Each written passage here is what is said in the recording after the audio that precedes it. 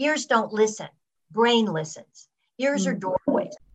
Welcome back to the All About Audiology podcast. I'm your host, Dr. Lilach Saperstein, and this is the show where we tackle all different elements and aspects of audiology and how it relates to your life. Whether you are a parent or a professional, I'm so glad you're here, and thank you for being a listener and supporter of the All About Audiology podcast. To learn more about supporting the podcast and becoming a patron, visit patreon.com/allaboutaudiology. And today we're really tackling something huge. I have to be honest with you, I have gone back and forth on this upcoming episode.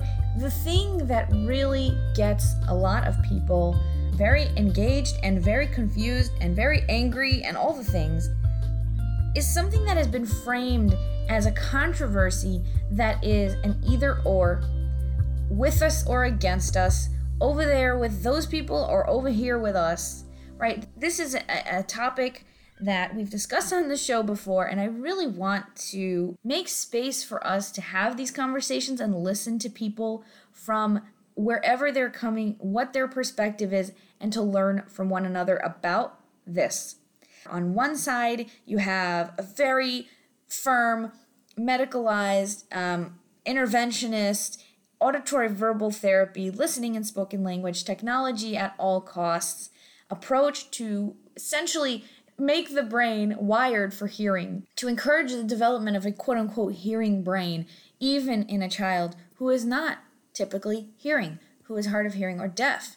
And that approach has led to some of the incredible advancements that we've seen in the use of cochlear implants and hearing aids in supporting individuals to become oral and to have access to sound in their lives.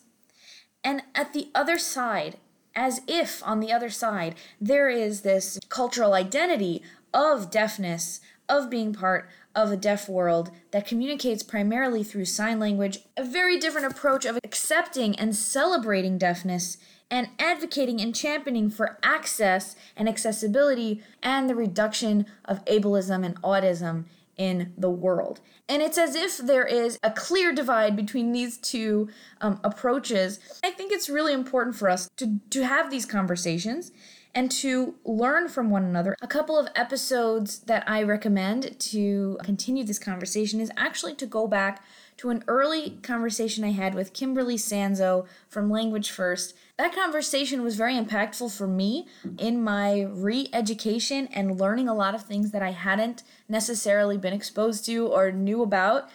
And I'm constantly learning more and understanding more about the need for access to language and the dangers of language deprivation. All of these will be linked in the show notes at allaboutaudiology.com. I highly recommend you also listen to the conversation I had with Janet DeGeorge from Hands and Voices about the idea of choice and about the decisions that a family needs to make when they learn that their child is deaf or hard of hearing. I've also been learning a lot about the illusion of choice and how, for many people, the choice is not really a choice, given the source of where they get their information and what resources are presented to. So, in light of all of this, I really hope that you'll listen to my conversation with today's guest and understand that everyone comes from their approach and their understanding. We all want to do the best for our children, for our patients, and for our community. And that can only come if we are all engaging and learning from one another. Come with patience and context and understanding and nuance. That is what I aim for with the podcast. So let's begin. Today's esteemed guest is Dr. Carol Flexer, who has been writing and teaching and presenting for decades on the topic of the brain. Dr. Carol Flexer is a distinguished professor emeritus at the University of Akron in Northeast Ohio. She is the author of many, many books, writer, presenter, speaker, and incredibly warm and, as you'll hear, incredibly articulate about the goal of many of our interventions. I really look forward to hearing your feedback from our conversation and what your thoughts are on some of the controversies we touched on. So you can always send me a DM on Instagram at allaboutaudiology podcast or through the website where you will find full transcripts of today's conversation at allaboutaudiology.com. And I would love to invite you to the upcoming HEAR retreat, which is all about finding your confidence and learning advocacy skills.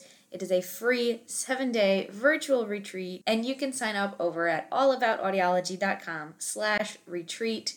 And without further ado, welcome Dr. Flexer to the show. How did you get into the field? What attracted you to this work? A little about your background. Magnum opus, the brain here, if you will. I just by accident. I Really? started out, I wanted to be a nurse. So I was at the University of Colorado studying nursing. It was a 5-year bachelor's program. This was in 60s. So that's how old I am. Actually, I'm very young. I started when I was 3. So, pardon me. So I was in nursing school. Then about the 2.5 years, I decided I didn't want to be a nurse. I'd rather be a physician. So I looked around for that. And then that seemed more intense than I wanted to. So I started searching around for majors. And then I settled on broadcast journalism.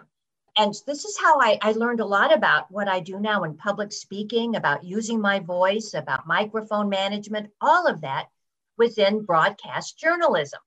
This was at the University of Colorado. So there was no broadcast journalism bachelor's major. It had to be a speech major. So as a speech major, I had to take a class in speech pathology. Well, I had heard of speech pathology, and that course that semester was really interesting. As part of the course, there was a 2-week lecture on audiology. I had never heard of it. Never, ever, ever. I didn't know any child with hearing loss. There was no personal connection at all. None of it. I knew old people with hearing loss, but that was it. And I fell in love with audiology. Why? It has medicine, it has talking, it has mic technology, it has taking care of people. Absolutely, I fell totally in love in that week. Totally, completely in love.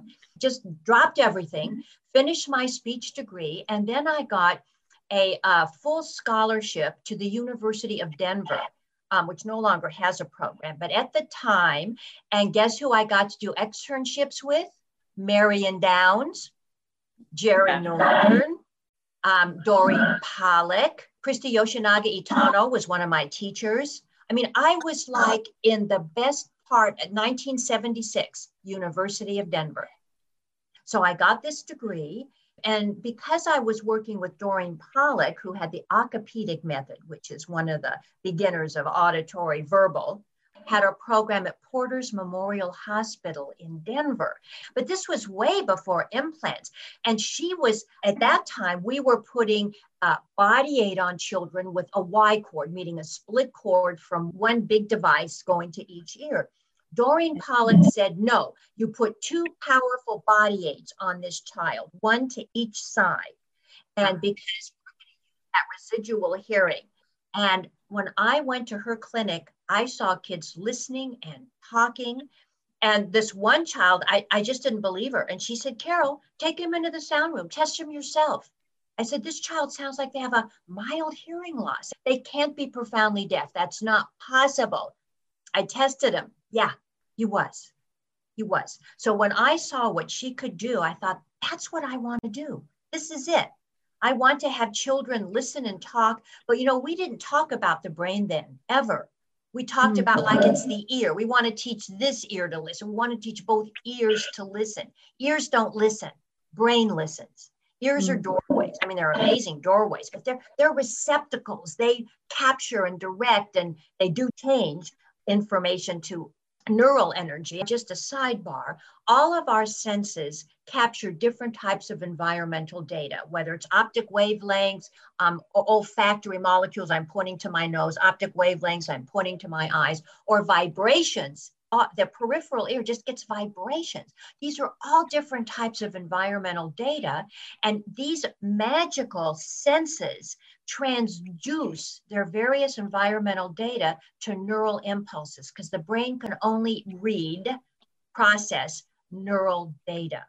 So that's what, this auditory system does. But we never talked about it like that. We never talked about the brain until, even though we had to know, of course we knew. I had classes in neurology, but somehow our study of the brain was in the scientific realm, but was not taken into a counseling narrative or into a practical application of explaining what hearing is. Hearing is neural analysis of environmental data that is given meaning through exposure and practice and language, right? But we talked about ears, and audiologists, we still mess people up because we say, well, what is the speech perception in your right ear and the speech perception in your left ear? There is no speech perception in ears. What we're testing is the capacity of this, when we do speech testing, and I'm pointing to my ears, is the organic capacity of this auditory doorway to manage vibrations from the environment and transmit those vibrations, how much of the vibration, in what way, to the brain through all the different transduction points. So we're never testing ears. It's always the brain. But when we talk about ears, it puts people, I think, going down the wrong track, you see. So our job is to get through the doorway and develop a hearing brain. So going back to how I got into this, we were all about teaching ears, but now, of course, and I'm not the only one who thought about the brain. I mean, we all talk about the brain, but what I feel that I've attempted to do for the last years is transform our neurological information into a practical counseling narrative that explains how this auditory doorway works with vibratory environmental data, and then what that means to neural management. And so as I got into the field, I got more and more captured by the relationship of neurology and medicine and technology and human interaction and caregiving and family support and communication, how all of that came together for me and still does. So that's how I am where I am. Really has that intersection from everything you wanted to be doing. And it's like, oh, it's technology and it's diagnostics and it's puzzles. Don't you love that? Every child is different, every family, because you always have to be thinking, and you also have to keep changing, as information. I mean, who knew we would be recommending implants for single-sided deafness? I mean, I remember when we wouldn't even think of implants until you were so profoundly deaf, and we waited so long because we didn't have information about what is possible. And then we only recommended one. We recommend 2 implants. See, we have to keep changing what we know. I mean, as information emerges, as we know more, we should do more. Right? We should take in this information. We don't need to be having a 1950 or 1960 conversation. We should be having a 2021 conversation based on what we know now about how the brain works and what's possible for children. Oh, yes. I'm very glad that you have come on the podcast and doing it in a very different medium, I'm sure, than all the conferences and writings and the traditional way we disseminate knowledge. Now we have listeners all over the world. And I'm excited that we've had the opportunity to hear from you. And then I would like to touch on controversy if you're open to it. Like which one? Which controversy? Perfect. Okay, I guess the staunch over application of LSL to the detriment of sign language, perhaps, where some people feel very isolated and alienated and not accepted. There's a lot of that online, at least online. The Facebook groups, there's a lot of drama. Each one is slinging to the other. If you don't XYZ, then you're abusing your children. And it's both sides saying the same. So I would be interested in hearing that, like kind of the history of that, and what is your take on how people can do what's right for their family, which is always the view on the podcast. Is there's no one right way. If there was, we'd all be doing it. Right. Well, it's all about parent choice. It's what outcome does the parent want, and what does it take to get to that outcome?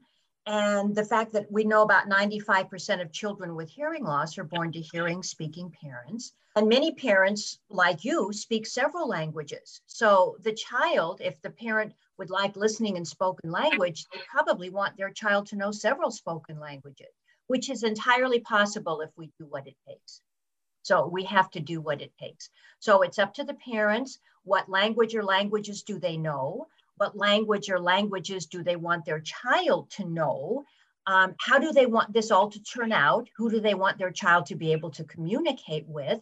And this is 2021. So we're in a whole new context and have been since the mid-90s. It's just that we have a lot more information now of what we can do. So parents' desired outcome. If they want listening and spoken language, I know what to do about that. If they want sign language, I refer them to someone who knows what to do about that. To say that I have the skills for everything is absolutely not so.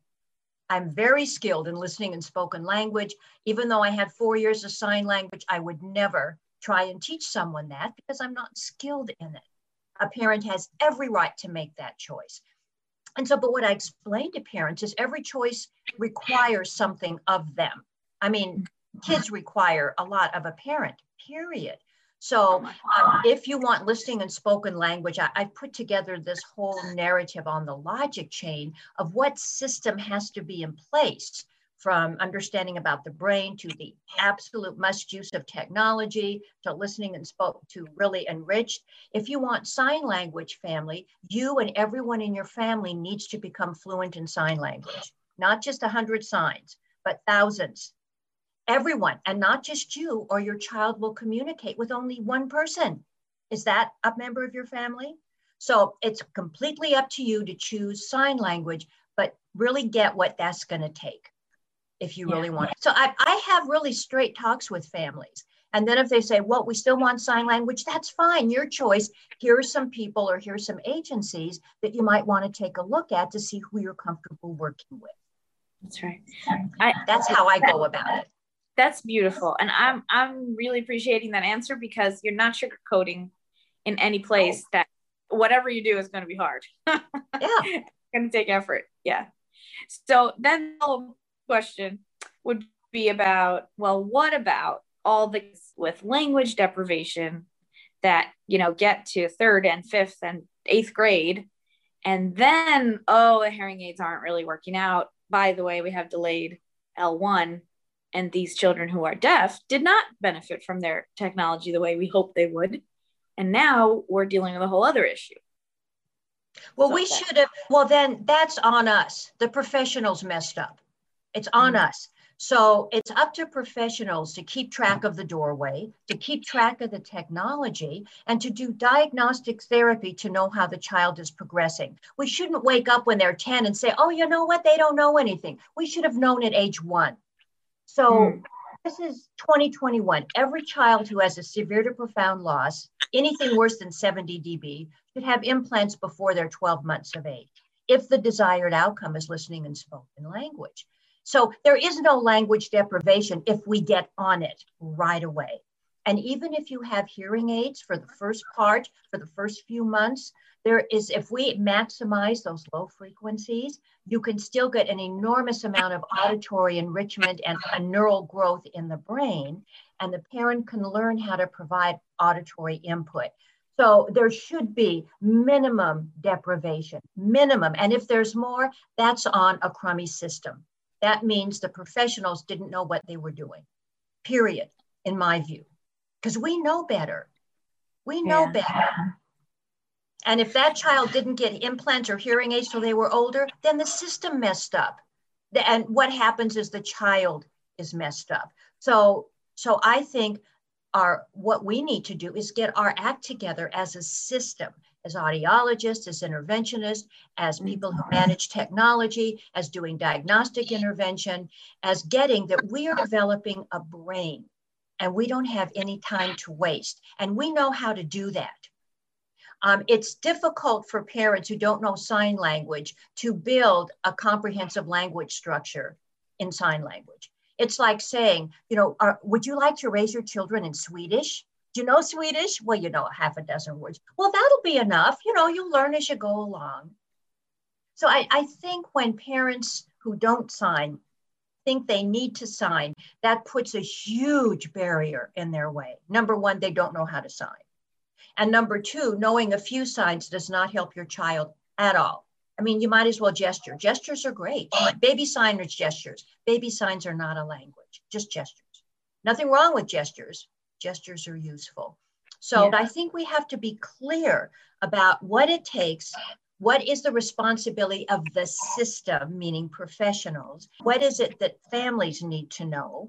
And there is no excuse for any child getting to a point where people are shocked of what they know or don't know, or shocked that the equipment is or isn't working. Shame on us. That should never happen. That's my view. I'm back a little and ask, because if I was talking to a sign language expert, I would push them on there, because that's what I Sure. Right? So what about when we don't know that a child in a year or two will present with an autism presentation, and maybe now they have an additional diagnosis, or we don't know if a child has a language disorder on top of or in addition to their hearing loss, or children who come from different countries, or you can have all these other elements of we can't control the system. So what's the net that's keeping those kids actually having any access? And you have an LSL methodology that essentially ties your hands, like do not sign whatsoever, even cover your mouth, like those extreme things that we see sometimes implemented can make people very anxious and turn them off from LSL, thinking that it's anti-deafness, and there's that, a bad taste in people's mouth is what I'm saying. Well, I say they totally misunderstand. See, what is good for a baby is good for a baby, and what's good for a child is good for a child. Humans are designed to listen and talk. That's how we're powerfully wired. And so provided we can get to the brain and provide the right social linguistic environment, that's why we need professionals. And if we don't develop and integrate that auditory brain early on, we don't get a do-over. No do-overs on that. So if a parent even thinks at some point maybe they'll want to listen, you better start right now, because you cannot do it later. You cannot integrate the primary and secondary auditory areas up through the midbrain. That can only happen in those early months and years of life. Otherwise, you may get some sound awareness, but you will never go beyond that. So the only way your child will have a choice of using audition is if you make that brain available now. There's no do-overs to that. And I'm very clear about that, because I've seen too many kids or families, and they'll not in this day and age so much, but that would come and say, okay, my child's 10, I think we want to talk. Too late. Sorry, should have thought about it. Well, we thought anytime we'll let them make the decision. There is no decision. If you don't teach listening and spoken language early, your child can never decide to do it. Never. You've taken that decision completely away from them. See, so there's a big misunderstanding about how the auditory brain works and how critical auditory engagement is to integrating with the rest of the brain, including especially the prefrontal cortex. So even if a child has problems later, and they might, it's powerful to integrate and develop that auditory brain for receptive information. Powerful. So I would never say, well, we're not going to develop these critical and integrate these critical auditory centers because you might have problems later that we don't know about. Well, you may or may not. Your child might. My grandchildren might. I'm not going to tell my grandchildren, well, don't talk to your children because they might not be able to do it later. I think we start with how humans are designed, and we integrate and develop those auditory centers. And we do listening and talking. It's whatever you would do with your child with typical hearing, but about 20 to 30% more of the same thing, not different things. I do barrier games and I sit beside the child, but it's all about developing that auditory brain that networks with every other part of the brain. And I use gestures. I do. It's hearing first. So I might say something like, oh, where's your cup? Where's your cup? Here's your cup. There's your cup. Hear it and then see it.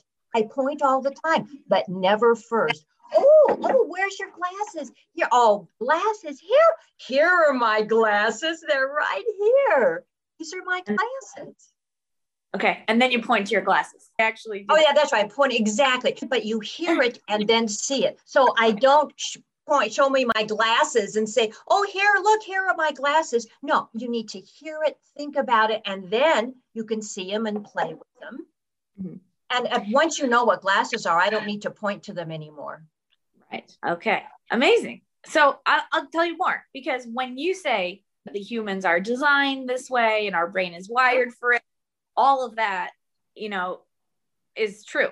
But maybe in the gentle 2021 version of acceptance, inclusivity, and disability advocacy that also is existing much more prominently, there is a flavor of autism, ableism, of like there's a right way, and then children who are born deaf are not built correctly or need to be fixed. Like that, there's that element that people hear that tells them like, wait a minute, are the professionals that are working with my kid think there's something wrong with them?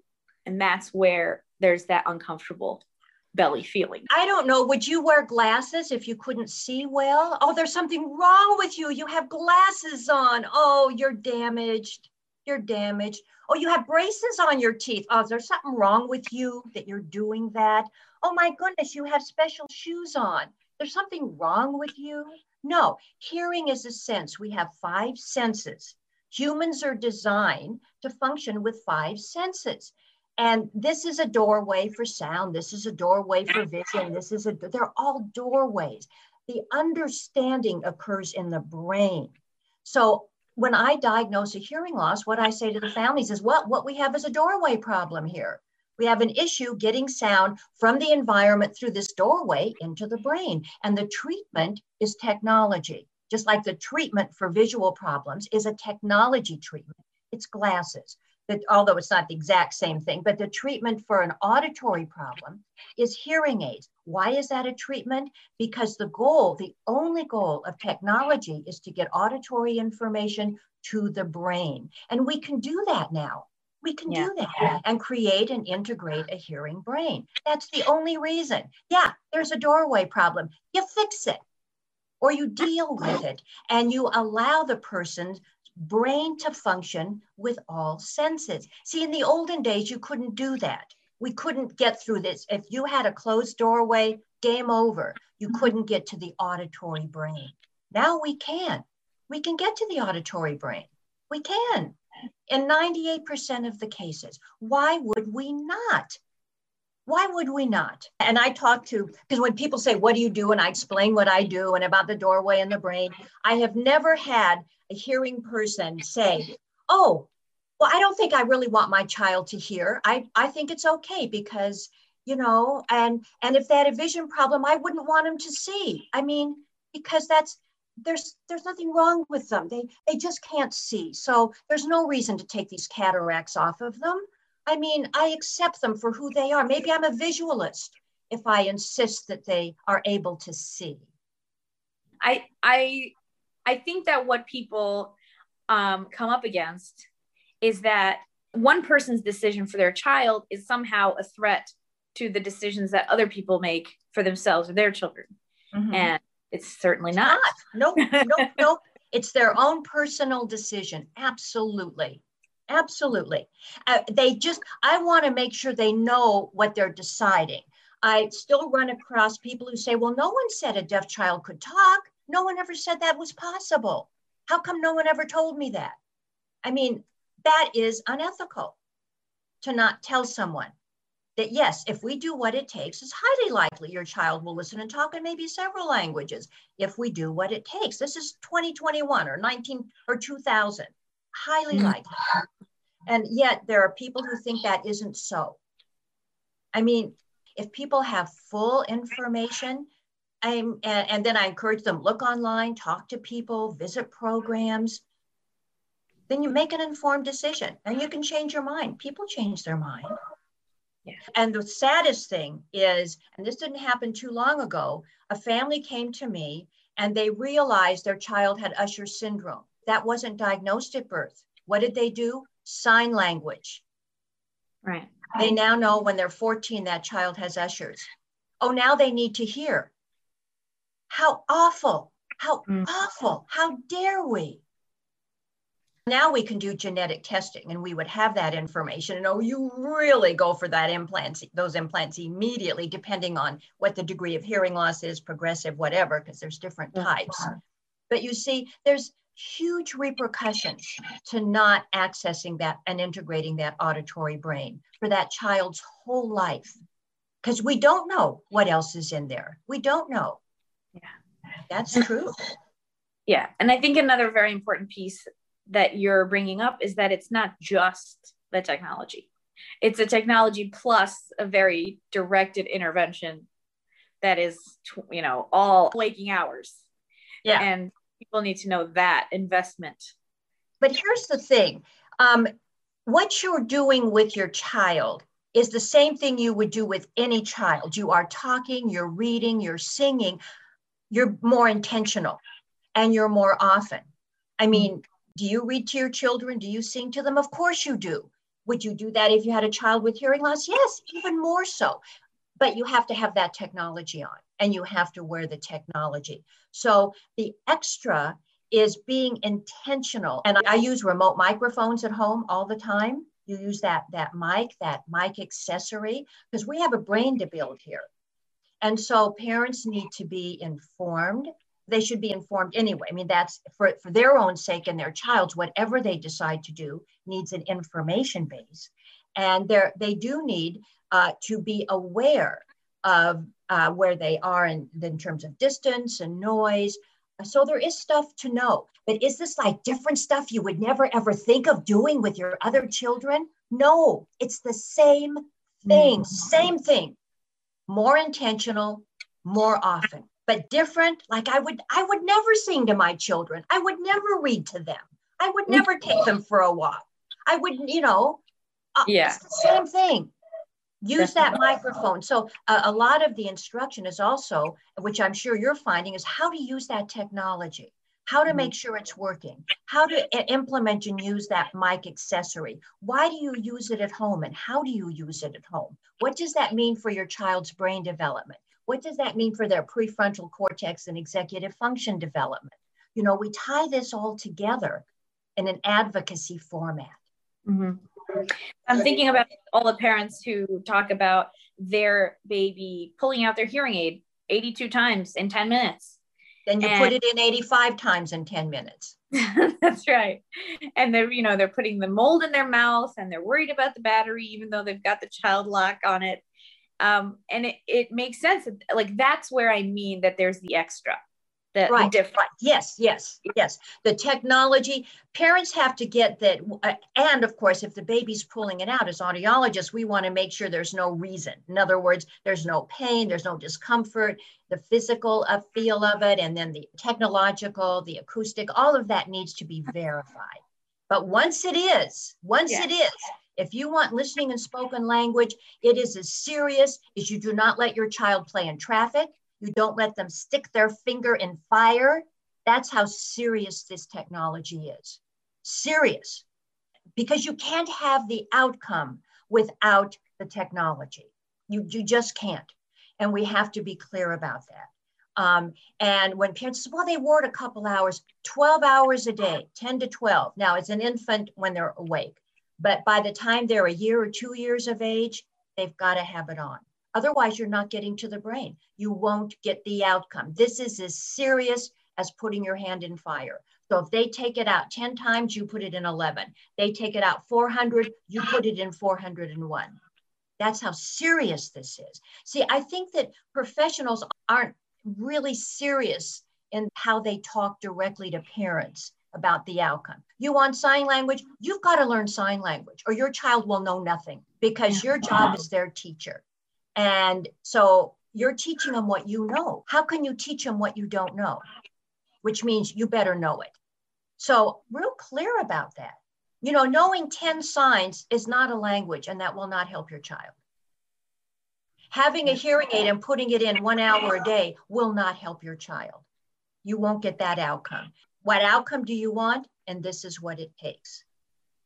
Excellent. We really need this. And people can disagree. They can't really disagree about what does it take because we know what it takes. They have every right to choose their outcome. And it's up to we professionals to make sure the family knows what it takes to get that outcome. Yeah. It's all about them.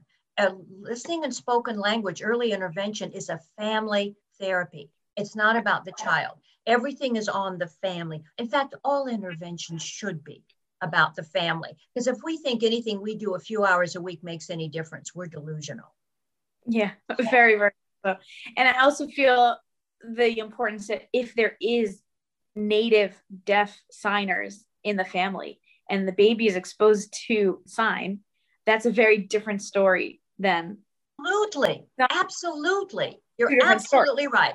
Because the child really, and here, that's why we get to multiple languages. The child has to know the home language. They have to know it. So that's why many have to know several spoken languages, right? Because the home language might not be the school language. Well, it's the same with sign language. If the home language is sign language, of course the child has to know that. But they're with a proficient person who has a whole language base, and you can still do auditory. You just have to be very intentional. If there's no one in the house who uses their voice, you have to make sure that child gets that. Okay. It's actually refreshing to hear you be so firm on what it takes, because there's a lot of wishy-washiness. And I myself have been in that space also. It's like, you can do this or that. I mean, let's see what you want. And no, you can't do this or that. Whatever you do, you have to be a full steam ahead, because the brain, whatever you do, the brain needs a lot of practice and a lot of input. You can't dibble dabble, because you won't get brain development from that. You won't. I don't mean you, but one will not. Oh my gosh. Okay. If you're in your last piece of advice for any of our listeners that are both families, professionals, students, what is one thing you hope everyone holds on to from you? Oh, that hearing is about the brain, just like vision is about the brain and smelling is about the brain. The knowing of the meaning of all environmental events occurs in the brain through exposure and practice. And that what hearing problems are is a doorway problem. What vision problems are, it is a doorway problem. You know, anytime there's something in the doorway, what happens is information is corrupted or kept from getting to the brain. And the only purpose of technologies, there's only one purpose, whether it's a hearing aid or a bone anchored device, a remote microphone, a cochlear implant, their only purpose is to get information through that doorway to the brain where the knowing and the learning occurs. Excellent. May there be a lot of knowing and learning for you and yours. That's going to be the new blessing. Oh, thank you. For you. I'm very, very grateful for your time and for sharing so much of your wisdom with us. And thank you for everything that you're doing. Thank you for being there and reaching out to people and supporting them. And yeah, it is a shame. This is about that parents feel they have to defend their decision. They don't. It's their decision. You know, it's like we don't have to defend how we raise our children. It's, you know, I just hope that they know why they made the decision. But once there's no defending it. Right. Well, I think actually it's a symptom of a much bigger parenting conundrum of modern parenting, which is you do have to defend. Are you breastfeeding? Or are you? Are you no? That is a very different world. Yeah, that's a good point. That is a good point. Yeah, where people want to know what you're doing, and then why are you doing that? Yeah. I mean, people comment on if my children wear sandals too early in the season. It's still cold. Why are they not wearing socks? It's not cold. Really? Like for our kids, you know what I mean?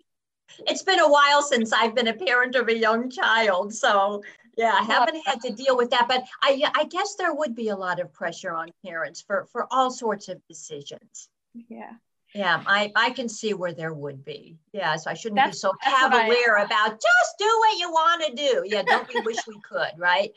Yeah, and that's where my advocacy training and the work I'm doing is very focused on the parent getting their own confidence first. Yes. So that's what we're doing.